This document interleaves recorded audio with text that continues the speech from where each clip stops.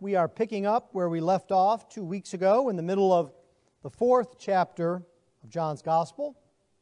It's a very well-known and important chapter in this Gospel. We looked 2 weeks ago at our Lord Jesus Christ going through Samaria and stopping to have a conversation with an unnamed woman at a well. And so we pick up our text this morning in verse 16 of chapter 4. And we will read through verse 26. If you would please give attention to the reading of God's holy word. For the word of the Lord is completely inerrant. The word of the Lord is completely sufficient. And the word of the Lord is completely authoritative. John chapter 4, beginning at verse 16. Jesus said to her, "Go, call your husband, and come here."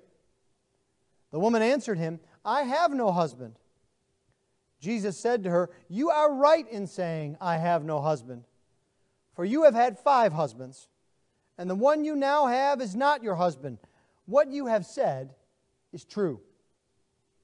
The woman said to him, "Sir, I perceive that you are a prophet.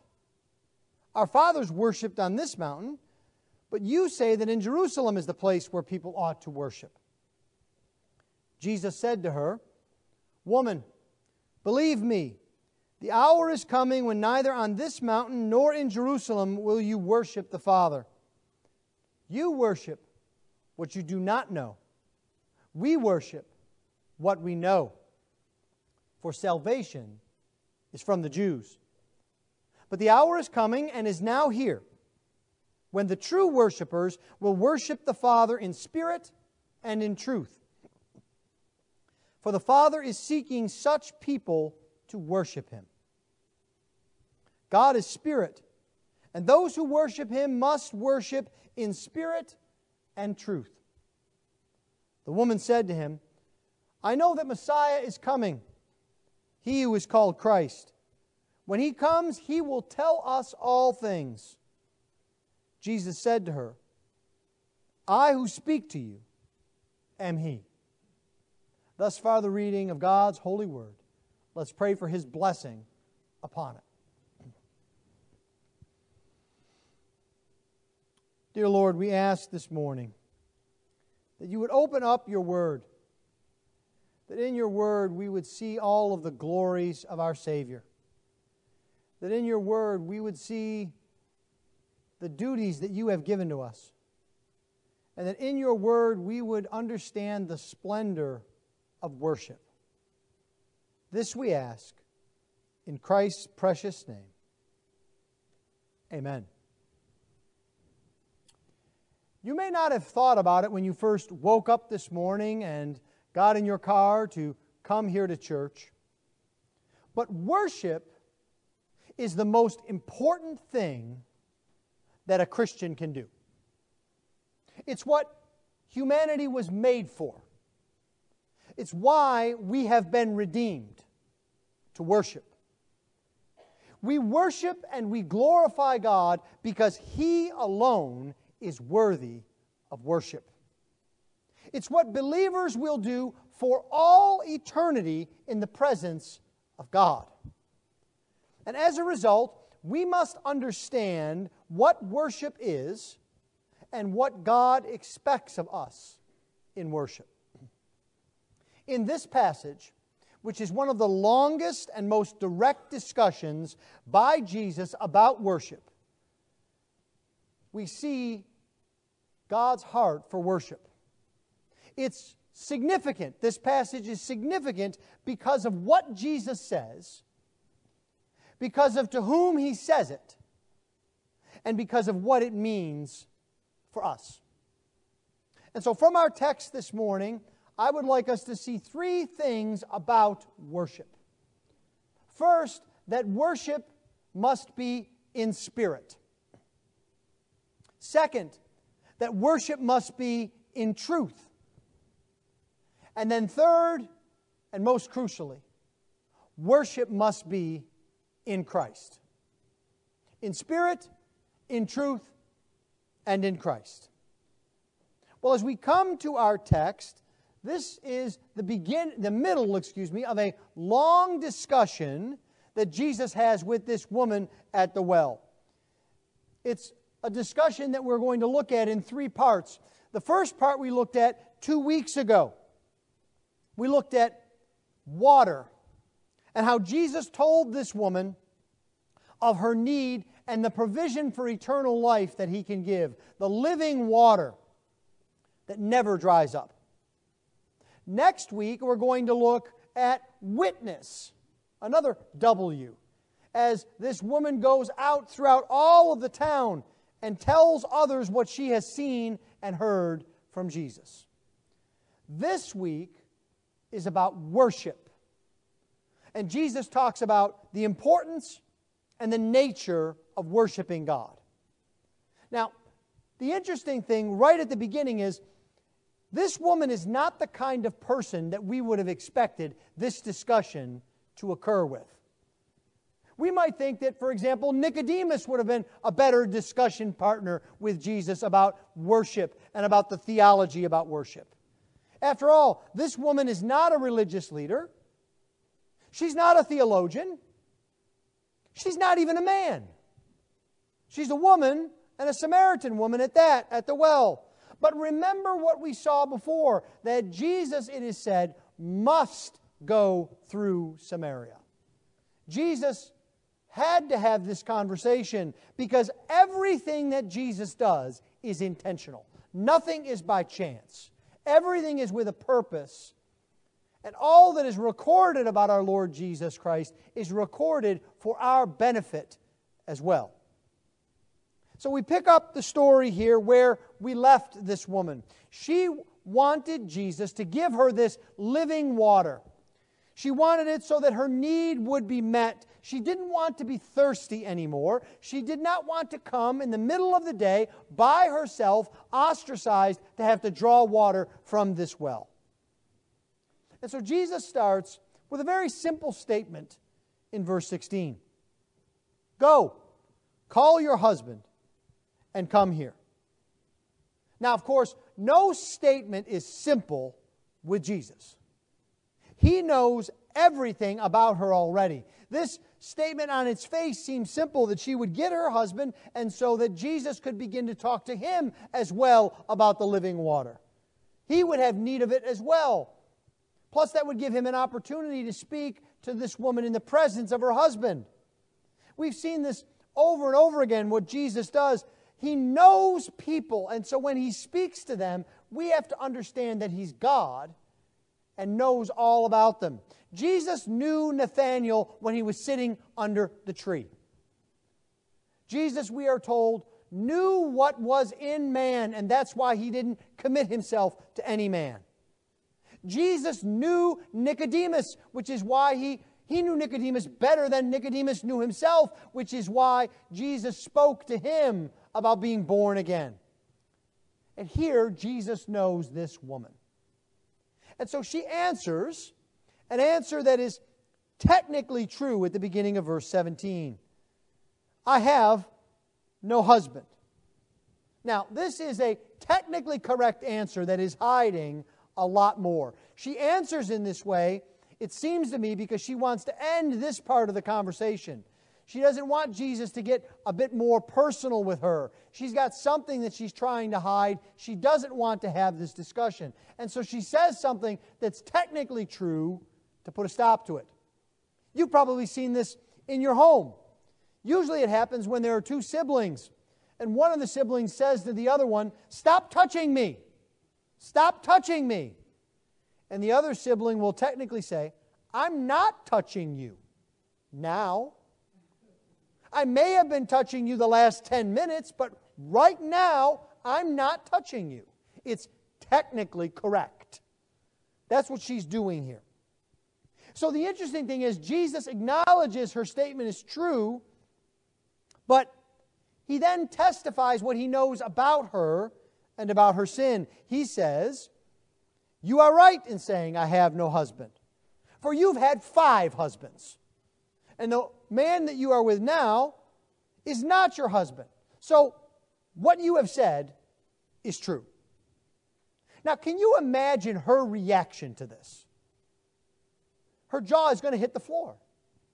Jesus didn't just guess at who she was. He didn't just say, I think you've had several bad relationships. He didn't just say, I perceive that you're a woman who is immoral. He didn't make any generalities. He said exactly what was true of her to let her know that He knew everything about her. How would she react? How does He know this? And who is He? What kind of a man knows this level of detail about me?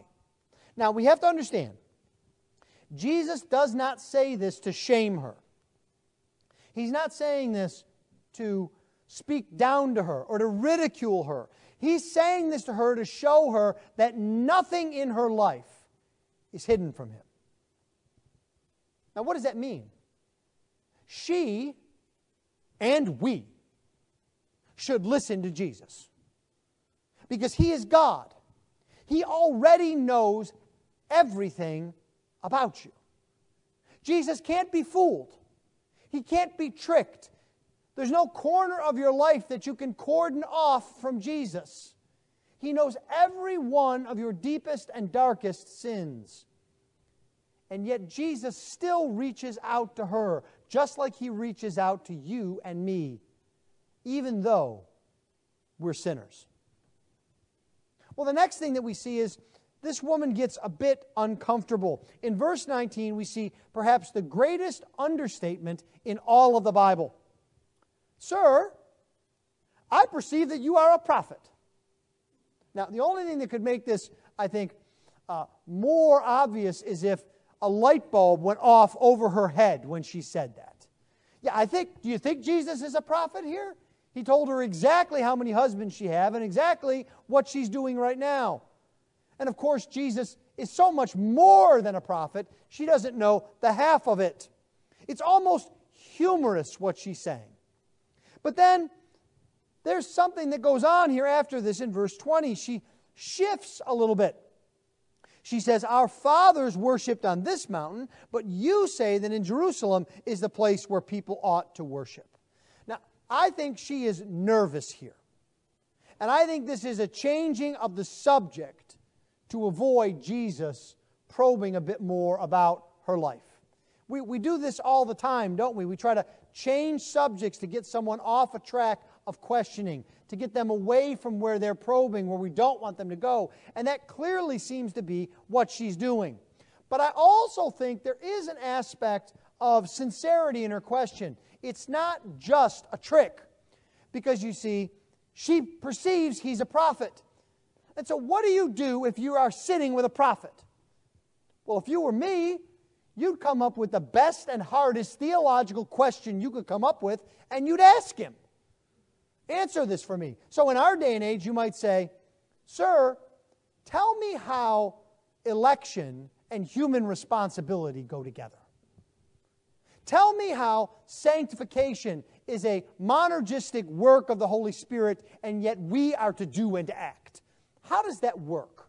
You'd come up with the question that was in your mind over and over again, rattling around. And for this woman, as for probably almost all Samaritans, this was the question. Where do you worship? Because you see, the Samaritans worshipped here on that mountain, Mount Gerizim. And the Jews worshipped on Mount Zion in Jerusalem in the temple. We can't forget this Samaritan-Jew context. There is literally a mountain between this woman and Jesus. She wants to know the answer. Who's right? So Jesus begins to answer his question. And the way he answers it is very interesting in verse 21. He starts by telling her that the time is coming when the answer will be neither. Look with me at verse 21. Woman, believe me, the hour is coming when neither on this mountain nor in Jerusalem will you worship the Father. You worship what you do not know. We worship what we know. For the salvation is from the Jews. So Jesus here is addressing her. Don't make the mistake of hearing him looking down on her. When he says woman, it's the same phrase he uses with his mother earlier in the gospel. We might better even translate this ma'am. It's not an honorific, but it's also not familiar. It's just an address. He says, "Ma'am, the day is coming, the hour is coming, when neither on this mountain nor in Jerusalem will you worship." Now, what Jesus is not saying is that it doesn't matter where you worship. Go wherever you want. No, we'll talk more about that later. But I think sometimes people take this text and they run with it and they say, look, Jesus says it doesn't matter where you worship. I don't need to come to church to worship. I can worship on the golf course. I can worship at the football game. I can worship at the soccer field where my children are playing. And I wonder, does all of section 201 at the Texans game break out in a psalm at one point? Does this happen? I don't think so. Are you somehow having corporate prayer on the links? You see, we take what Jesus says and we move it to a place He never intended it to be. He's talking about something different. What He's giving us is God's standard for worship. Look at verse 23. Again, the hour is coming and is now here when the true worshipers will worship the Father in spirit and truth, for the Father is seeking such people to worship Him. God is the one seeking worshipers. Now, if you are a student of the modern evangelical American scene, this seems very unusual, because we're used to talking about seekers in terms of unbelievers who happen to wander in the church building. And we want to have worship be a certain way. We want to have a certain type of worship so that seekers, those who come in, will find God and will believe on the Lord Jesus Christ and be saved. So our worship needs to appeal not just to people, but to unbelieving people. But the interesting thing here is Jesus says there is a seeker of worship, but it's God. He's the one seeking worshipers. Man is not the measurer of worship. When we fail in that fashion, that's why we want to be seeker-sensitive to other people. Jesus is telling us God is the one who is seeking, and that should immediately put us in a posture of listening. We need to do what God wants, because He's the one seeking. We must worship this way, and there's not an option among several choices. God is the one who directs us how to worship, because He is the one who seeks worshipers, and He is the one to be worshiped. Now, you'll see this here. Jesus says they must worship Him in spirit and in truth. That's a very strong word. This is actually the fourth must in this book. Just as serious as Jesus was when He said, you must be born again. Or when the gospel tells us that the Son of Man must be lifted up. Or that John the Baptist tells us that I must decrease and He must increase. That is how we must worship. It's not one among many options. So what does worshiping in spirit mean? Well, the first thing that we should notice is it doesn't refer to the Holy Spirit. And you will see in your translation that the word Spirit is not capitalized. That's intentional. That's because in the original language, there is no definite article here before the word Spirit. It's not referring to the Holy Spirit. But it's also related to the fact that God is Spirit. So we are to worship in spirit, because God is not limited by a body. He's not limited by a physical location. You see, she started talking about geography in verse 20. Is it this mountain or is it this other mountain? Tell me the answer. Jesus says that's not the place to start. God's not bound by that. The place to start is that we are to worship God in spirit. And this, I think, refers to the human spirit. We might call it the heart. It is the way that we relate to God. What Jesus is saying here is that worship must have more than outward actions, more than physicality, more than geography. Worship is the place where man meets with God. And so in worship, We are to respond to God. He is the one who is seeking, and our response is to be one from the heart. It's to be real. It's to be sincere. We are not just to go through the motions. Now, some of you need to hear this today. You may be going through the motions in worship. You may be thinking that you have to meet obligations to come to worship. But the Father doesn't want your duty and your obligation. He wants you. He wants your heart. But at the same time, don't think that the Spirit is equal to emotion. Jesus is not telling you what to do with your arms or your hands or how you're supposed to feel in worship. To worship in spirit means to have a meaningful connection, a relationship to God. We see that in what Jesus says. Notice in our passage here that not once, not twice, but 3 times Jesus refers to God as the Father. Now, that would have blown this woman away. Could you imagine God, a holy God, being called Father by this immoral Samaritan woman? You see, Jesus is highlighting that worship is a relationship that we have with our Heavenly Father. We don't just worship God, we worship the Father. We worship our Father. And this is because it is the Father who is seeking worshipers who will come to Him as a Father.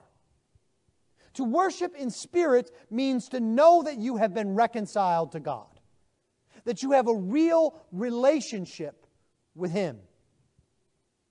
Do you worship in spirit? Does worship thrill you? Do you want to connect with the Father? Does worship reveal to you who you really are and what you were made for? Jesus is telling you that it should. You must worship in spirit. But there's another part to Jesus' well-known statement. It's important that we realize that Jesus said 2 things, not just one. He said we are not just to worship in spirit, but also in truth. And this gets back to this woman's original question. You remember what it was. The Samaritans worshipped on Mount Gerizim. The Jews worshipped on Mount Zion. Now, why is this? Remember that the Samaritans only accepted the first 5 books of the Old Testament, the Pentateuch, Genesis, Exodus, Numbers, Leviticus, and Deuteronomy. And in the Pentateuch, as the Israelites were getting ready to come into the Promised Land, they stopped near 2 mountains. And God told Moses to have 6 of the tribes go up onto one mountain and to shout out to the other 6 tribes on another mountain all of the blessings of the covenant. And the first 6 tribes were on Mount Gerizim, and they shouted the blessings of the covenant. And the second set of 6 tribes were on Mount Ebal, and they were to shout out the curses for breaking the covenant. The idea here was so that Israel would know that they were covenanted with God and that God had promised them blessings and threatened cursings under the covenant. The Samaritans didn't have God's word to David.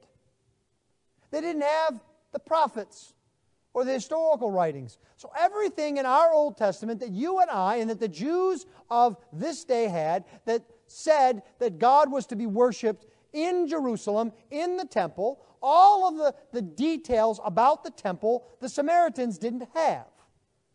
And so what they did was they used their best instinct and their best thoughts, and they decided that God would be best worshipped on Mount Gerizim. And it makes some sense if all you have are the first 5 books of the Bible, because near the place where this temple was built is the city of Shechem.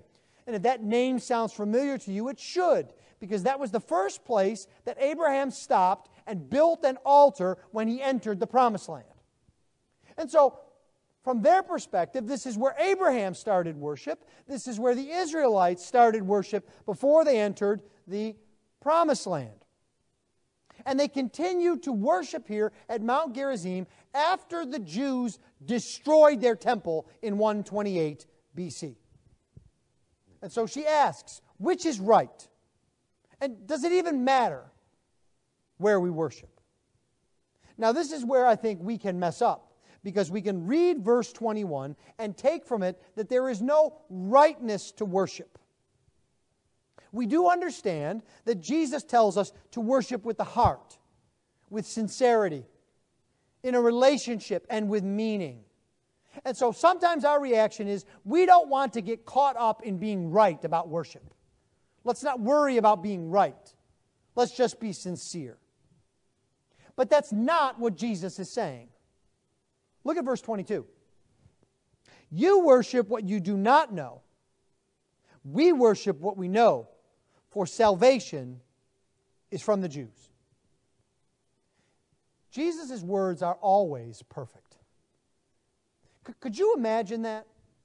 If you came to me as your pastor, and you said, Pastor, I have an important question here. This is the way I think about this, and there are other people that think about this in this other way. What do you think? And if I said, you know what?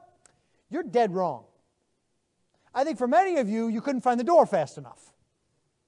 But that's not what happens here. Jesus does tell her, you are wrong. You don't know. You worship what you don't know. We worship what we know. But she doesn't disengage. She doesn't get offended, because Jesus knows who she is. He knows what she needs. And there are many occasions in which what people need is a good, strong dose of the truth. And so he brings it to her. Now, how do the Jews know and the Samaritans don't? Well, I think the answer is obvious.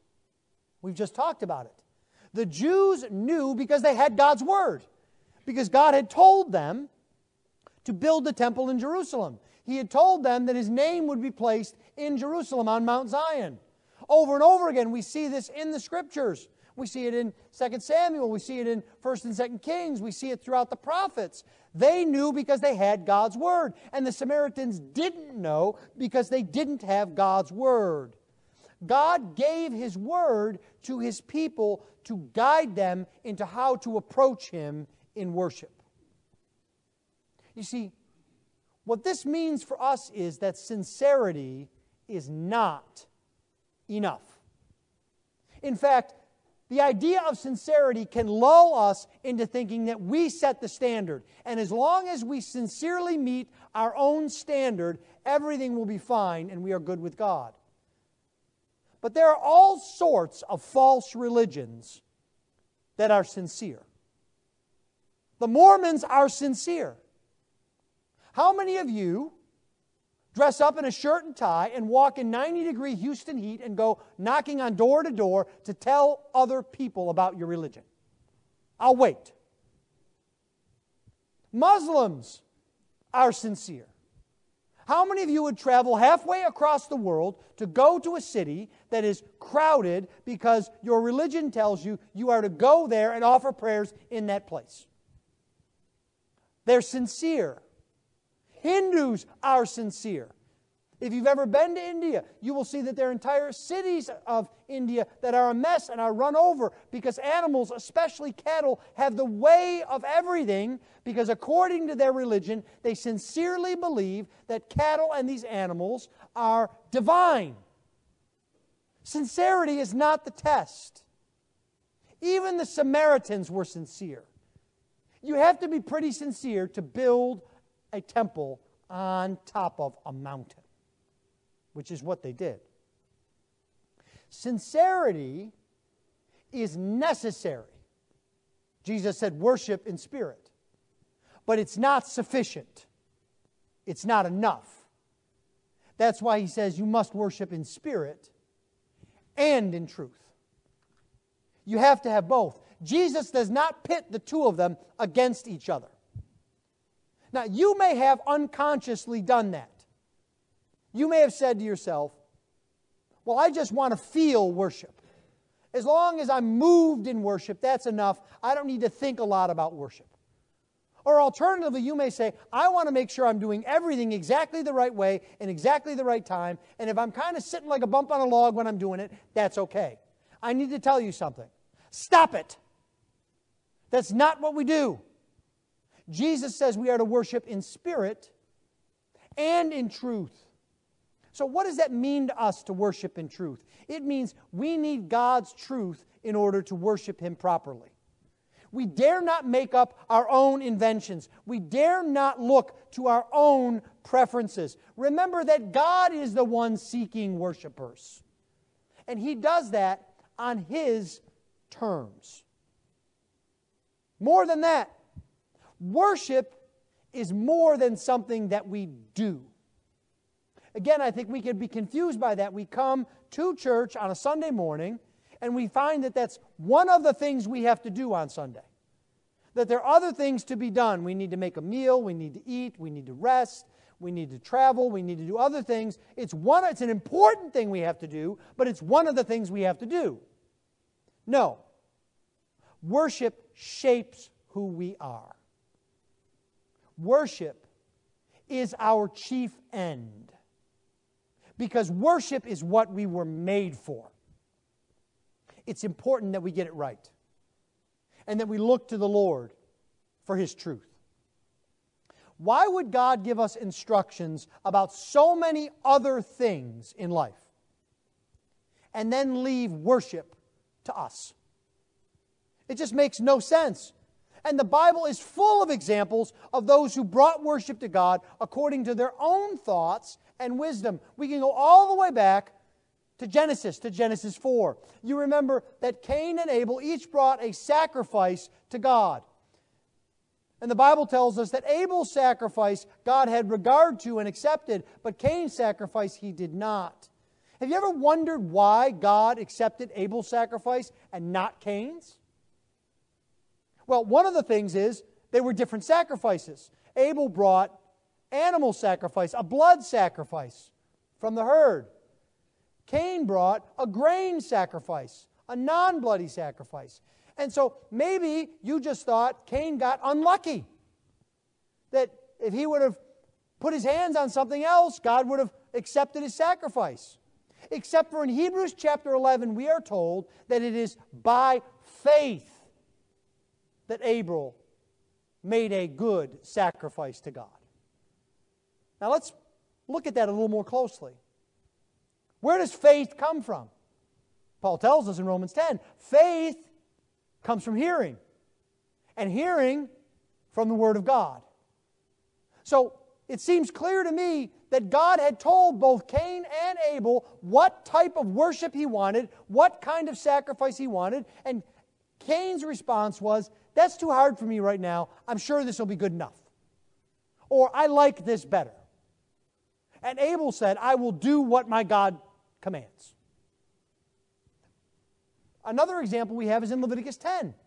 In Nadab and Abihu, the two sons of Aaron.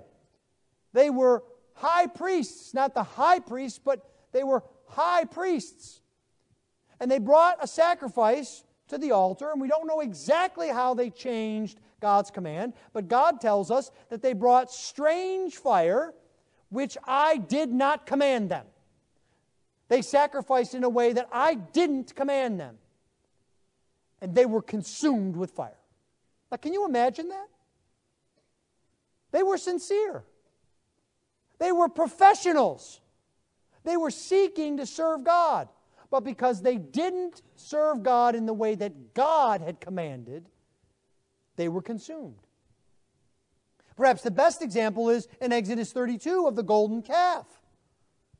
Israel makes a golden calf. Moses goes up on the mountain to speak to God. The Israelites get worried. And they don't know if Moses is ever coming back. And they don't know where this God is because they can't see Him. But they remember that all of the other peoples have gods that they can see. And so what they do is they ask Aaron to make them a visible representation of God. This is very clear. Not once, not twice, but 3 times in the Bible we are told that the statement is, this is the God that brought you up out of Egypt.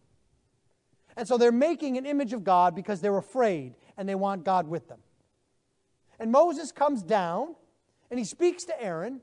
And in one of the most ridiculous statements in all of the Bible, Aaron says, I don't know what happened. They gave me gold, I put it in the fire, and this golden calf popped out. What? Because Moses had said, who told you to do this? We worship God as He tells us. God's given us explicit instructions. You see, we are to worship in truth in accordance with God's Word because there are lots of wrong ways to worship. Every experimental and novel way of worshiping is wrong. Now, that doesn't mean that worship needs to look exactly the same in every single context. God tells us we are to sing. He doesn't tell us exactly which songs, or what meter to sing in, or what instruments to accompany us, or none at all. He tells us to pray. He doesn't tell us whether we should pray 2 or 3 prayers, whether they should be longer or shorter. He tells us to read the Word. He doesn't tell us which book of the Bible we have to read every time. He tells us to preach the Word. He doesn't say the preacher needs to be exactly 19 minutes. I'm glad. He doesn't say that the preacher needs to preach consecutively through books. But He does say you need to preach the Word. And so this kind of worship, if I can put it this way, works in Katy and in Indonesia and in Nigeria and in Somalia and all over the world. Because we're worshiping according to God's commands, God's preferences, not our own. If worship is to teach us who God is, how could we think of worshiping Him other than the way that He tells us in His Word? How could we have an accurate description of who God is and His acts if we are the ones inventing worship? But that also means that our worship, in order to worship in truth, must be saturated with Scripture. My good friend Ligon Duncan puts it this way. He says, we are to read the Bible, we are to preach the Bible, we are to pray the Bible, and we are to sing the Bible. The Bible needs to be a part of all of our worship. It needs to saturate all that we do in worship. And all that we do needs to be guided by the Bible. And the truth goes hand in hand with the Spirit. God wants your heart. And He gets to your heart through your mind. The Bible is very clear about that. Do you remember Romans 12? I appeal to you, therefore, brothers, by the mercies of God, to present your bodies as a living sacrifice, holy and acceptable to God, which is your spiritual worship. And how do we bring that spiritual worship? Do not be conformed to this world, but be transformed by the renewing of your mind. It is through the renewal of our mind that God grabs our hearts. Jesus puts it this way in John 8, you will know the truth, and the truth will set you free. Do you want to be free in worship? Then you need to know the truth. The truth will set you free. Now there is good news here. Because to worship rightly means that we need to be in God's Word. It's not a mystery. You don't have to wonder what kind of worship God wants. To know the truth of God is to draw near to God and to hear Him in His Word. You must worship in truth. But there's a third thing that Jesus tells us. Worship can only be in spirit and in truth if it is in Christ. We cannot have a relationship with the Father to worship in spirit apart from the Son. And we can't know the truth of the Father unless the Son reveals it to us. You see, the Father wants and seeks these worshipers. Jesus says that true, that is real, genuine worshipers will come to the Father. And He says here, the hour is coming and is now here, in verse 23. Now what does He mean by that? It's a little bit different than what he says in verse 21. The hour is coming. He is letting this woman know that there will come a time when geography does not matter. Why? Because the place of worship will not matter. Because there will be no more earthly temple. Jesus is the temple. It's not that worship will be temple-less. It's that it will be everywhere because of Jesus. The hour is now here, he tells her. And I like to think in my sanctified imagination that when he's saying that, Jesus is pointing to himself. Because throughout the Gospel of John, whenever it is referred to as the hour of Jesus or Jesus' hour, it means the death and resurrection of Christ. It's the coming of Jesus that changes everything. Jesus is saying, now that He's come, things will never be the same. He is the fulfillment of everything that God's Word has pointed to. He is the one who makes the relationship. He is the one who brings the truth. Do you see how blessed you are? You are the beneficiary of Jesus' finished work. That means you can worship the Father.